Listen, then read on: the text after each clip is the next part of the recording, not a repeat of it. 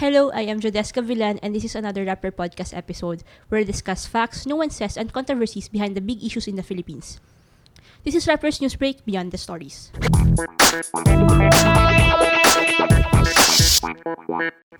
For this episode, we'll be talking about the alleged existence of so-called ninja cops within the Philippine National Police. Lumabas ang controversy nito during the marathon hearings into the issues surrounding the Bureau of Corrections and the Good Conduct Time Allowance Law or the GCA law. These ninja cops are accused of recycling illegal drugs, among others. Ang latest na nangyari ay ang pag-resign ni PNP Chief Oscar Albialde. Kasama natin today sila police reporter Rambo Talabong and Senate reporter Aika Ray who have closely followed this issue since lumabas ito. Thanks for joining me today, guys. Thank you for the invitation, Jodes. Hi. So let's get to it kasi ang habang discussion nito. So Aika, you've been following the Senate hearing since pumutok itong balita na to. Parang yung last na pagtutok ko sa issue ay nag-usap pa tayo about Antonio Sanchez, si GCTA law.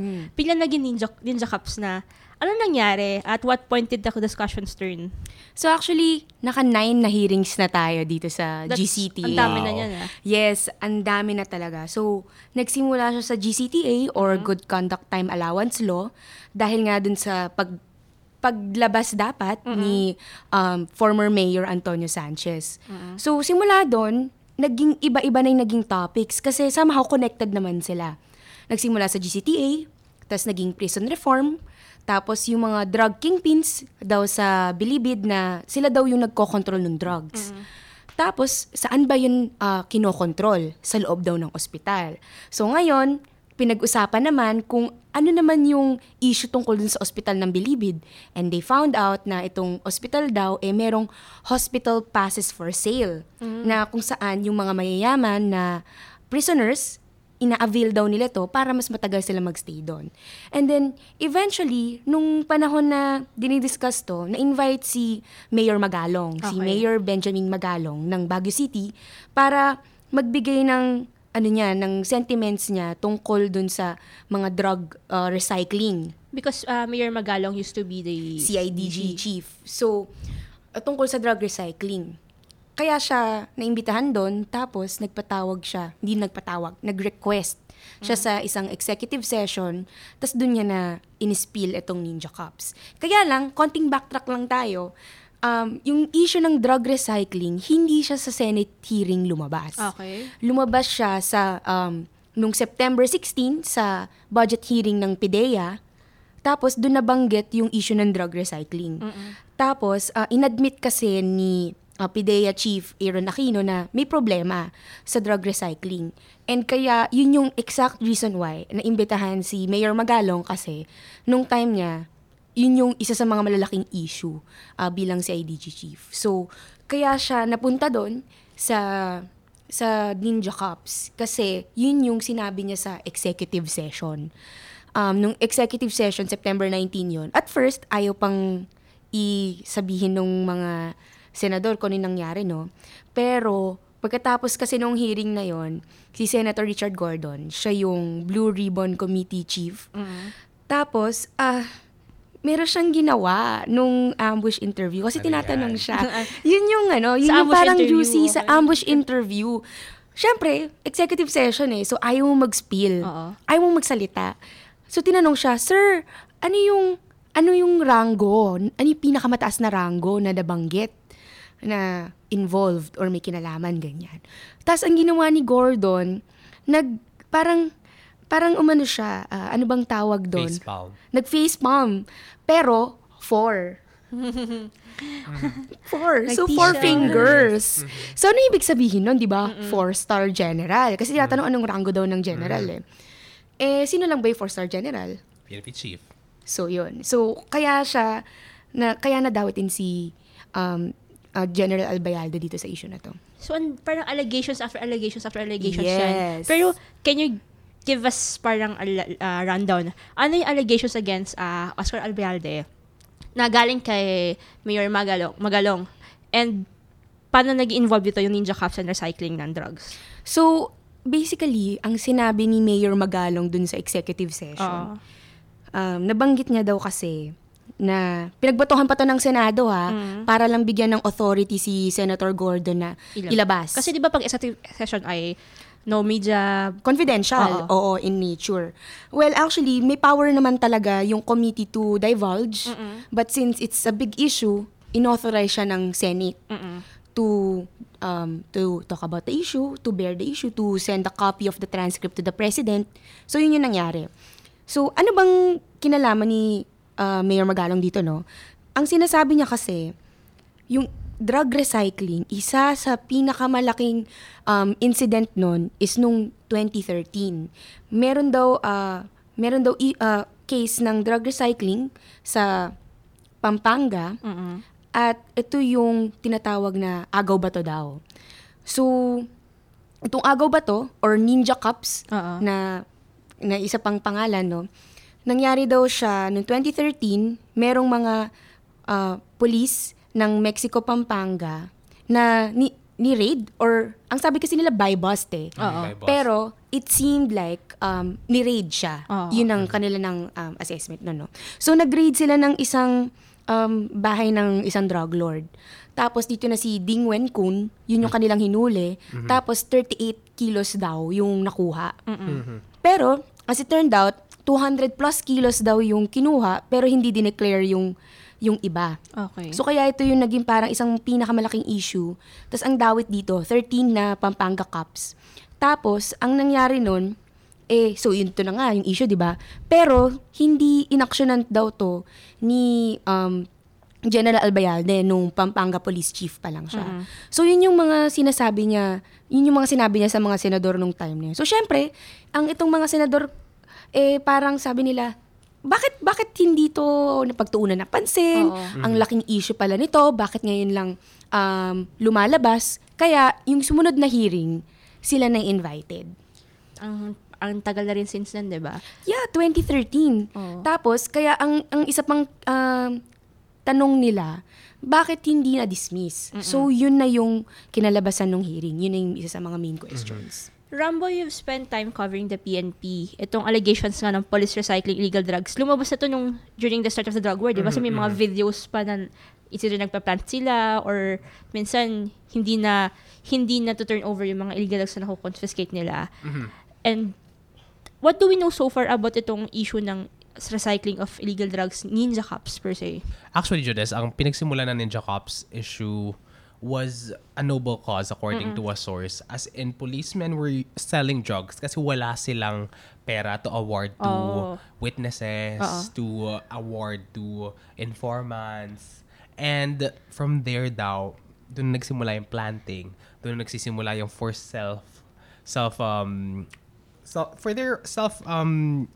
enriching themselves, basically. Parang their road to hell is paved with good intentions. Yeah, they have good intentions pero naging evil sila eventually. So, ang dami nilang pera nakukuha dyan at umabot sa Pampanga. Tapos, hanggang ngayon, ginagawa pa rin daw para sa anti-drug operations, para may maplantan na suspects kasi, ayun, ang daming allegations on that. Tapos, itong operation 2013, ang context kasi niyan is, ang sabi nila, buy-bust operation daw, di ba? Pero, ayun nga, parang pineke daw nila yung operasyon. 38 lang yung kanilang report, 200 kilos yung original amount of shabu. Tapos, hindi alam kung saan na napunta yung shabu. Kaya, ang kinaso sa mga policemen na to for criminal complaint is just mishandling of evidence, not really stealing drugs, not really use, not really selling, which is the allegation. Tapos, naging, question of where did the drugs go and gaano pa kalala itong nangyayaring recycling ng drugs up to today? Kasi yan yung 2013 na nangyari, ngayon lang lumabas. Paano, siguro ang dami pang ibang nangyari na hindi nare-report or hindi pinapalabas sa media or sa public. So, nung yung kinuwento nga ni Aika kanina, natapos yung pagka-reveal ng mismong operation, these Ninja Cops should have been investigated. November 2013 to nangyari, pero months later, February 2014, Alan Purisima was the police chief, tapos meron daw siya natanggap na intel report na bakit parang yumayaman tong mga police dito sa Pampanga? Bakit biglang nakakatanggap sila ng SUV? So, ang CIDG chief noon ay si Benjamin Magalong at the CIDG is a really powerful investigative Yes. unit. As in, marami silang experts. There are lawyer cops in the CIDG. Usually, mga head ng CIDG lawyer cops. And they're really good with investigation, reading documents, and just assessing a crime scene. So, nagpadala ng team doon ang CIDG. Tapos nakita nila na pineke nila yung operasyon. Meron silang fall guy. And ang napagpasahan ng CIDG at saka ng police command is dapat sibakin to mga to.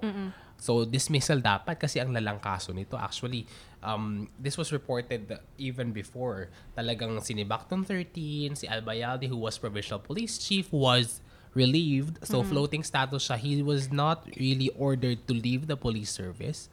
Dapat yung 13 aalis ng police service. Pero for some reason, sobrang tagal bago na-enforce yung kanilang dismissal order. So, na-delay siya na na-delay up until 2016. Bagong Central Luzon Police Chief. Central Luzon Police Chief kasi magde-decide kung i-enforce na ba yung dismissal order. Si Aaron Aquino, who is now the PDEA chief. At that time, nakita niya na meron ng order para dito sa mga policemen na to na dapat i-dismiss. Meron daw MR. But then, that's not really what mattered at that time. Ang issue dito is, nung umupo siya, within July 2016 up to December 2016, National Capital Region Police Office Chief na si Oscar Albayalde. Hindi na siya Pampanga Police Chief. Bali, tapos na yung kanyang floating status. Pumosisyon na siya sa Kram-Krame. Tapos, inappoint siyang NCRPO Chief ni Ronald De La Rosa, who is his classmate in the Philippine Military Academy. Nung panahon na yun daw, sa kainitan ng drug war, syempre, ang init ng drug war, biglang nakatanggap ng tawag si Director General Aaron Aquino at that time. And si Oscar Albayalde daw. Tapos tinanong daw ni Albayalde, kamusta po tong kaso ng 13 cops? Itong 13 policemen na hawak ko ng 2013. Tapos sabi daw ni Albayalde, sabi ni Aquino, pwede bang wag mo munang i-enforce yung order na yan, yung dismissal order na yan? So si Aquino, hindi alam kung anong gagawin. Ang ginawa niya, ipapatapon ko sila sa Mindanao. Yung usual ginagawa nila sa mga airing which is a punishment for the PNP on its own. Tapos fast forward to 2017 or 2018 if I'm not mistaken, CIDG chief na ay si Amador Corpus, who is also a classmate of Albayalde. From the order of dismissal, naging demotion na lang siya. So they were able to stay in service up until 3 weeks ago. Tapos yung isa pa sa kanila, yung team leader, si Rodney Baloyo. He was OIC, Officer in Charge of Tatagaytay City Police Office. So that's a very juicy post. So biglang sumabog na talaga tong issue na to. Bakit itong 13 na policemen na to na nadawit sa issue ang laki, as in over 100 kilograms of shabu, bakit sila nakapag-stay? And it appears, with that call of General Albayalde, it appears that the police chief himself is protecting them, is coddling them. What does that say about the war on drugs? So yung mga question, what does that say about the legitimacy? Ayan na, the downfall of Oscar Albayalde. So, how is the PNP addressing these allegations, or how are they doing in the aftermath of pagsabong itong issues na to, yung involvement ni Albayalde? Actually, yung response nga is not just the PNP. It's an all-out government response. Talagang kasama pa yung DOJ, NBI, para tingnan ko anong nagkamali dun sa mismo investigation. So, of course, with every investigation, there's the administrative and then there's the criminal. Administrative is, yun na nga, yung dismissal to demotion, pinapa-review. Bakit naging demotion lang? Tapos sa criminal, nandyan yung PNP mismo na handang tulungan ng DOJ kasi binuksan na daw ulit yung kaso dito sa 13 Ninja Cops. For some reason, dinismiss din daw yung kaso sa kanila na mishandling of illegal drugs. Ngayon, na-reopen na ng DOJ kasi nasa discretion naman ng DOJ yun kung bubuksan yung investigasyon. At sabi ng PNP, handa daw silang tumulong dito sa investigasyon ng DOJ, as in they're willing to send the CIDG again to help with the investigation, and kung ano man ang mangyari, if heads will roll, heads will roll. Yun ang sabi. And yung allegations na to are on top of the widespread abuses under President Rodrigo Duterte's drug war na involve heavily ang PNP. And yun nga, parang ang hirap parang ipagtugma na sinabi nila before na they'll do an internal cleansing in the PNP. The same time, na ganyan nangyari na may palihim na sinabi na, na hindi na pinusyon yung dismissal or yung punishment sa airing cups na involved sa illegal drugs. Talaga bang may nangyaring internal cleansing? Or tingin mo may pagkukulang sa PNP sa pushin na ng internal cleansing na to? Undeniably, there is an internal cleansing program of the PNP. This is something new in the Duterte administration. They're proud about this. They have numbers to show that there is an internal cleansing program. But the big question about this case is this internal cleansing program being implemented in all aspects, in all circumstances? Because what's appearing before us right now, the big question is the internal cleansing program just for small-time cops? Is it just for people the generals do not know? Yung ba mga taong malapit sa kanila, yung sinasabing mga tao nila, mga bata nila, hindi ba sila nasasakupan nitong internal cleansing program na to? So, with this case, the PNP chief himself having mga bata, merong mga tao siyang sariling kanya, it brings to question this internal cleansing program of the PNP. And people from Krame are wondering, sino pa yung iba? Sino pa ibang mga general na may mga bata na pinoprotektahan? Parang reflective siya of the drug warden, di ba? Kasi yung mga namamatay, nahuhuli yung mga small fry, yung mga small drug addicts, drug users, pero yung mga big time na connected sa mga drug lords, hindi nahuhuli. Yeah, parang may ganyang, Dagdag ko lang, doon sa sinabi ni Rambo, di ba? Kasi during the hearing, yung pinakahuling hearing, umattend yung mga retired police general. So, nandun si Alan Purisima, nandun si Rudy Lacadin, tapos nandun din si Petra Santa, lahat ng mga na-involved na retired na. Kasi nung nauna, syempre, hindi pa naman nababanggit yung mga pangalan na yun. So, yung mga Ninja Cops pa lang. So, ito, nung dumating si retired police general Rudy Lacadin, sinabi niya na nag-usap daw sila ni Albayalde. And kung nag-usap sila ni Albayalde, ang sabi daw, si Albayalde tumawag sa kanya. Sabi niya, hello sir, ganyan. Inimbestigahan niyo raw po kami. Yun yung sabi ni Albayalde. Tapos, sabi ni Lacadin na parang, sorry, hindi ko na nasabihan kayo, ganyan. Kung wala naman kayong tinatago, di wala kayong dapat ikatakot. Tapos, sinabi daw ni Albayalde na, actually sir, konti lang naman yung nakuha ko dyan eh. So yung sinabi ni Lacadin during the hearing. And lahat ng senador nagulat. Kaya nga ang palagi nilang sinasabi, wala kasing enough evidence to pin Albayalde kung meron man siyang involvement dito. Pero itong call ni Lacadin, ito yung parang somehow nagiging link. So ngayon, tinanong siya ni Gordon. Sabi niya, ba't di ka nag-file ng affidavit? Ganyan. Kaya lang sabi niya, wala nga kasing ebidensya. Tapos, hindi siya parang wala siya sa tradition or wala siya sa culture ng PNP na gumawa ng ganon. Okay. So, kaya walang nangyari. So, after nitong revelation na to, doon na talaga parang sumabog na, nung una kasi yung mga senador, meron pa silang trust kay Albayalde. Kasi, di ba sabi nila, baka kasi wala naman talagang kinalaman yan dyan. Ganyan. Pero after nito, doon na sila nagsabi na hindi nila alam kung anong iisipin about sa kanya. Merong mga nagsasabi na dapat mag-resign na siya. Tapos, meron na ding mga nagsasabi na parang, bakit mo pa kasi, nung una kasi sinasabi nila, bakit mo pa kasi pinoprotektahan yan? So ngayon, may mga ibang senador na nag-iisip na, kaya. So yun. Parang the fall from grace of Oscar Albayalde. Exactly. So Aika, where do you think the Senate hearings are now headed? Kasi may magkaka-institutional reforms or changes kasi in the past, madami na nangyaring hearings ng Liban Committee na wala naman nangyari basically, di ba? Aminin natin gano'n. May mga gano'n. And considering nga na even Malacanang presidential spokesperson Panelo said na politicized na. And parang recently sinabi nila hindi enough yung evidence against Albayalde. So, what can we make out of these statements nila?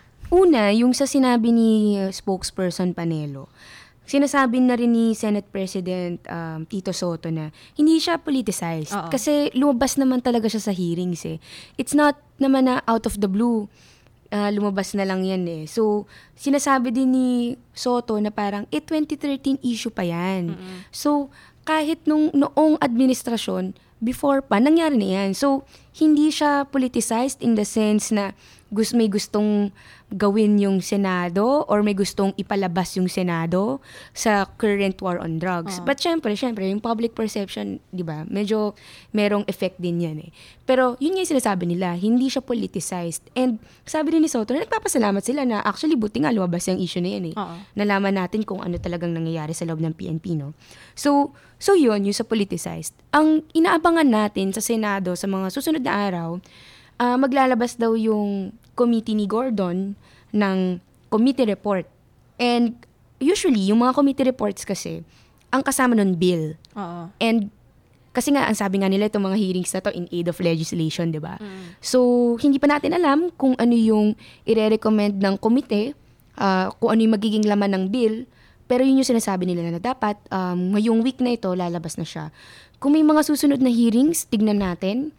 Siguro lalabas na lang yun kung depende kung anong magiging recommendations ng committee. Ang sinasabi pala ni Albayalde during the hearing, tinanong kasi siya. Sabi niya, kung lalabas na yung report ng committee and i-recommend namin na dapat patalsikin na tong mga ninja cups na to, patatalsikin mo ba? Sabi ni Albayalde, kung lalabas sa investigasyon na dapat silang i-dismiss sila. Kaya lang, wala na siya eh. So, di ba, anong mangyayari? Oo nga. Then, Ramo, there are critics saying na this further shows that the drug war is a sham. In your opinion, how do these allegations affect the image of the government's anti-drug campaign? Okay, so kitang-kita naman natin kung bakit nag-resign din si PNP Chief Oscar Albayalde.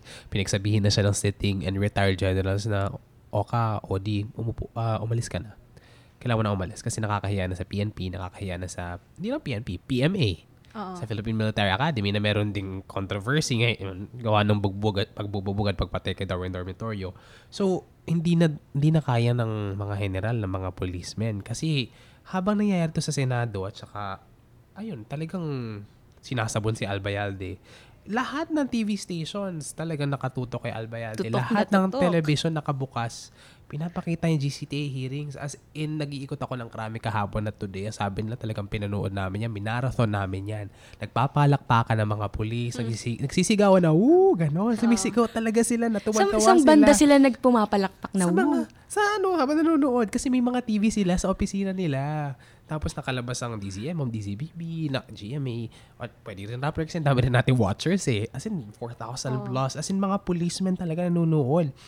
And nasasaktan din sila. Hindi lang sila nag-cheer na parang yung mga ayaw kay Albayalde nag-cheer.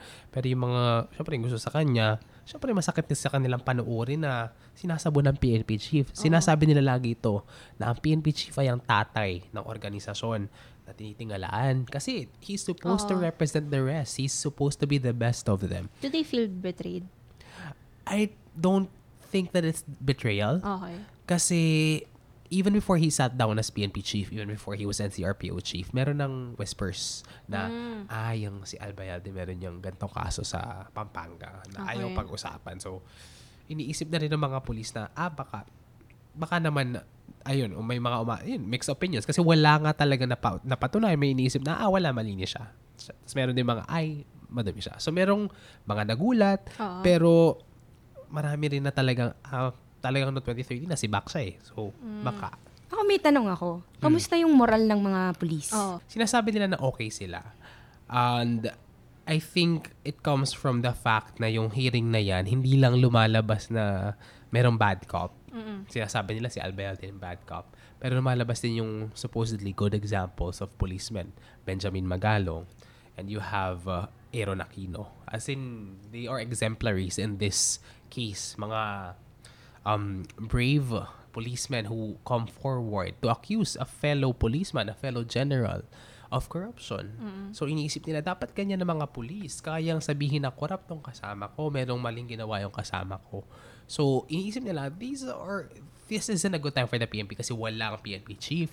Pero meron pa rin tayong natututunan galing dito sa Senate hearing na to. Can I just add yung kay Aquino? I think admirable yung ginawa ni Aquino eh. Kasi nung mga unang hearing na pinatawag siya, din niya sinabi yung tumawag, di ba? Medyo hesitant pa siya noon. Sobra. Kasi sinabi niya parang takot siya. Tsaka yung wording niya, iba. nung pangalawang hearing na nandun siya, kasi sabi niya, natatakot daw siya para sa pamilya niya eh. Tinanggalan nga siya ng escort, diba? Oo. Pero nung pangalawang hearing, sinabi niya na humingi daw siya ng basbas sa pamilya niya na kung sasabihin niya na daw ba yung totoo. And sinabi ng family niya na magsabi na siya Go ng ahead. totoo, di ba? So, dun niya sinabi na yung tawag mismo, sinabihan siya na wag i-implement. As in yun mismo. So, I think admirable yung ginawa na yun kasi parang sabi nga ni Rambo, doon mo makikita kung sino yung mga mabuti tsaka hindi. Tsaka sino yung nagsastand sa principles nila. So, siguro anyone can answer this question. How can the PNP recover from this mess? Kasi nga sabi mo kanina, Rambo, ang dami nangyayari ngayon. Paano nila parang maayos yung problema, na maayos yung image ng incoming PNP chief? And basically, in relation to that, yung drug war ni Duterte, implementation of the drug war. Actually, ang question din dito, if there's anything that this Senate investigation showed, is that it's not just the drug war that's in question, but the very essence of the PNP. Yeah. The very structure of the PNP, the very culture of the PNP. Bakit nangyari to? Bakit umabot pa sa punto na yung PNP chief meron ganitong allegation? Bakit yung dismissal order hindi na-enforce? Bakit nandito pa rin sila sa serbisyo? At itong si Albayalde, hindi naman siya nobody. Kaklase yan ni Ronald De La Rosa. Oo. So, may tanong, may alam din ba si PNP Chief Ronald De La Rosa nung in-endorse niya si Albayalde? It's showing what they say is the worst of the PNP. Kasi meron drug recycling. They're supposed to be the people who are protecting us. But instead, they're stealing in the very anti-drug operations that they are promoting.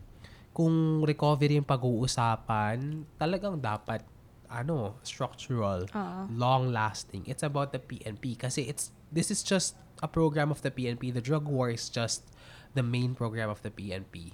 Pero if the PNP will not be fixed, kung anumang programa pang ilagay dyan, kung kahit hindi drug war, makakahanap ng butas ang mga korap na policemen para kumuha at kumita ng pera, para umaresto ng mga peking suspect, at saka pumatay. True. So on that note, napakadaming questions na ni-raise nitong hearings and discussions natin. So hopefully in the coming weeks, months, or even years, masagot tong lahat ng to. And mabalik yung integrity, of course, sa PNP kasi ang tagal na ng institusyon may traditions na tingnan natin kung traditions ba to ay nakakabuti ba sa pangkaramihan. So thank you, Rambo and Aika, for joining me today and this very insightful discussion on this issue. Thank you, listeners, for tuning in. If you would like to be updated on this issue, please visit Rappler and follow us on our social media accounts. Again, I am Jodeska Villan, and this is Newsbreak Beyond the Stories.